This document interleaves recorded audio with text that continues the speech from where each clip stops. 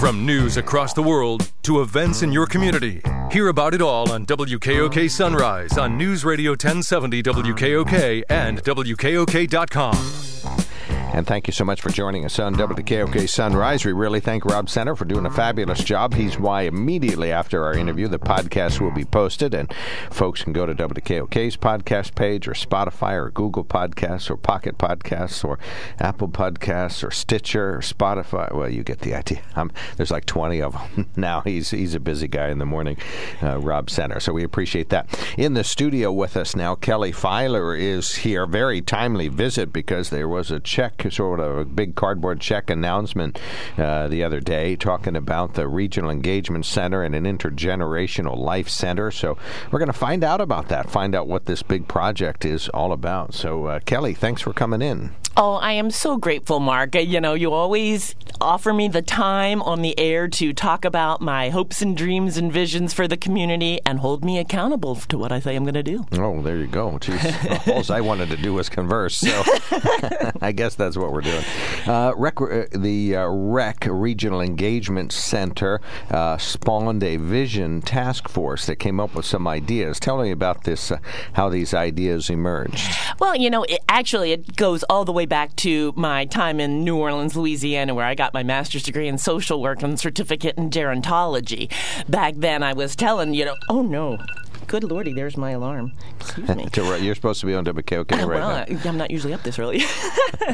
But I got my master's degree in social work down there and loved walking to the hospital that I worked in and loved walking by all the little houses in New Orleans and stuff like that. I thought they're just so cool, and I always loved, when I lived there, to have a hospice home because I always loved the idea of congregate living and taking care of people, especially as they aged. And so when I ended up leaving New Orleans, and that was my time doing all of my geriatric social work, coming back here, having children, and then putting all of that together with the youth programs. And part of our mission always has been inspiring ideas, enriching lives, and engaging all generations in all of those activities, because it's so important, and that's where the value in a community comes from. And so this is our chance to go back and put all the elements together. And so back when, I've always loved the Inn. I think the Inn is a gorgeous building. And when I heard it was for sale the first time around, I thought, ooh, wouldn't it be cool to have senior housing there? And then it went off the market. And then it went back on the market around September of 2020. And I was like, you know what? Here is my time. And actually, there was a member of our board who said, Kelly, if you don't put it down now, he said, go get everybody at the South Pacific CD and play that You've Got to Have a Dream. And because if you don't have a dream, how are you going to make a dream come true? So I put it out there that this is the way you combine the benefits of intergenerational programming, makerspace programming that we've been talking about with the United Way in Milton for years, agricultural programs that are just flourishing and, could really use the more youth emphasis in our area. This is the chance.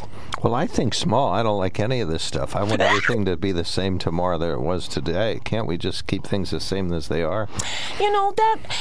That would be fine. It would be very boring, but and I'm up for the challenge. I'm just that's who I am. I see. Actually, there's a great YouTube video about being an entrepreneur, and it's why do you do what you do? My passion comes from what makes me sad at the end of the day. People in isolation, people that are marginalized, people that are lonely, people that are struggling to get to the services that they need, like food, like counseling, like social engagement, like an opportunity to volunteer. That makes me sad. Now I'm going to cry. This can help that. Okay. But I invited you on here to talk about this vision that you have, but it's also there was a task force that addressed unmet needs in the community of Selinsgrove, and this is addressing those unmet needs. Sort of without using the word I or me, describe how this came about. Wait, I'm sorry, explain that. Explain how the vision task force is not just you. No, it's part of our board of directors because they were like, actually it was one of my board members said, you have to to get your board behind you. You have to also not just make this your idea. Get a feasibility study. This can't just be Kelly's idea. So I had to do a lot of background research, a lot of, talking to my board, a lot of putting all of this down in paper. Working through the RACP application itself is a heck of a process. The redevelopment and capital projects, which is, acquisition of a land and a building to improve your community and have some sort of economic impact. Okay, so this Vision Task Force isn't just you, but you're helping to guide it, and maybe your idea kind of got it started. And so what's the idea for the Selinsgrove Inn? I'll go back and answer your question more about the Vision Task Force. Sure. Now I'm understanding. So I had to bring my board in on that. And so what they also supported me in doing is reaching out to Penn State University, because I've had a lot of support from them. And that's where I'm doing the One Community, Many Generations community assessment tool project that it was a grant from AARP for Penn State to help get a whole bunch of community input as to how this should play out. And we talked a little bit about this last year, as I recall. So this isn't 100% brand new to me. No. Okay, so this is coming to fruition. It's all organic, as life should be. All right, so Selinsgrove Inn's back on the market, and what can go there now? I see it as being ideal studio apartments for very active, independent seniors who don't sit in their houses all day or don't want to sit in an apartment all day. They just need somewhere to, sleep, have their food, have meals provided, but then can easily get all around town, can easily, get involved in activities either on the Intergenerational Community Life Center or not, and participate in things downtown, go to the music series, go to the restaurants, go shopping at our businesses, visit their grandchildren, encourage their families to move to town, things like that. And the rec would continue as it is, primarily serving young people. Yep. It's just a combining of the two, and what better way to conserve resources? All right, if somebody is concerned about the loss of tax dollars, again, there's no formal plan for this, but do you have ideas if folks are concerned about that? I have ideas, and I would love to hear others. Okay, so what is an idea to address the loss of tax dollars? I always think, I'm on a couple different nonprofit boards, I always think, well, let's just solicit a big donation from somebody. So there's one idea. There's one Susquehanna has to contribute, or doesn't has to, but contributes back to the borough because, they have a lot of land in the borough. Perhaps there are other properties where we can combine programming that might make other properties available for the tax dollars. I've been approached for other uses of the rec building. I like that other people are brainstorming and dreaming for the future, too. Okay, and how much would all of this cost, and who's going to pay for it?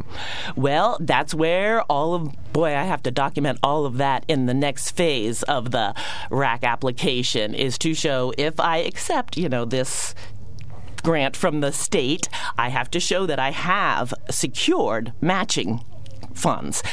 And that will not come from the borough, and it will not come just from the borough people. I get federal funds to match that. I write grants to do that. I look for very specific donors. I write other grants. I work my buns off from here on out. Okay, and how much would this cost overall?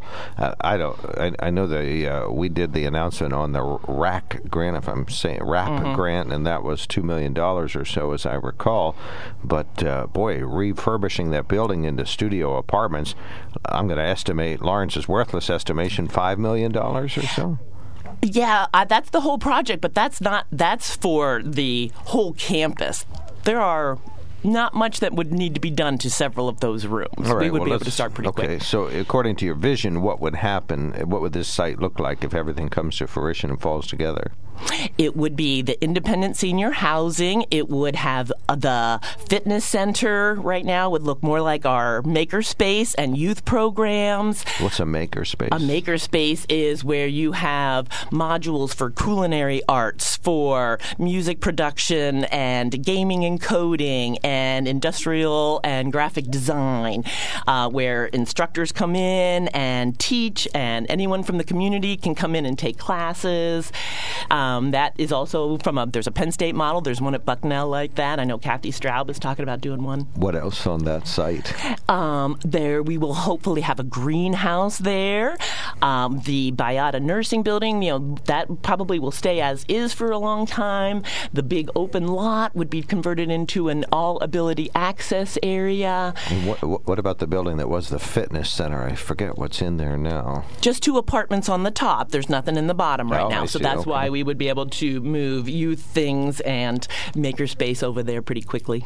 Okay. Oh, that's where the makerspace would go in on the first floor of that building? And what on the second floor? Those are apartments, and that would be really neat to either continue to help supplement the budget or as perhaps a sort of a campus oversight person to live there. Okay. Oh, okay. Still housing of some form is the idea at this moment. Okay. Well, just a moment left to wrap us up. Where can I get more information or future information, not necessarily from the past, but tell us anything else. This One Community, Many Generations is helping me create an assessment tool that we will hopefully within the next month or 2, we will be putting that out electronically through all of our community partners, and we will also host a live event at the rec so that everyone can come and hear about the project, do the survey, and get some more information and go forward from there. And when will the Intergenerational Life Center with senior housing and the greenhouse and the makerspace?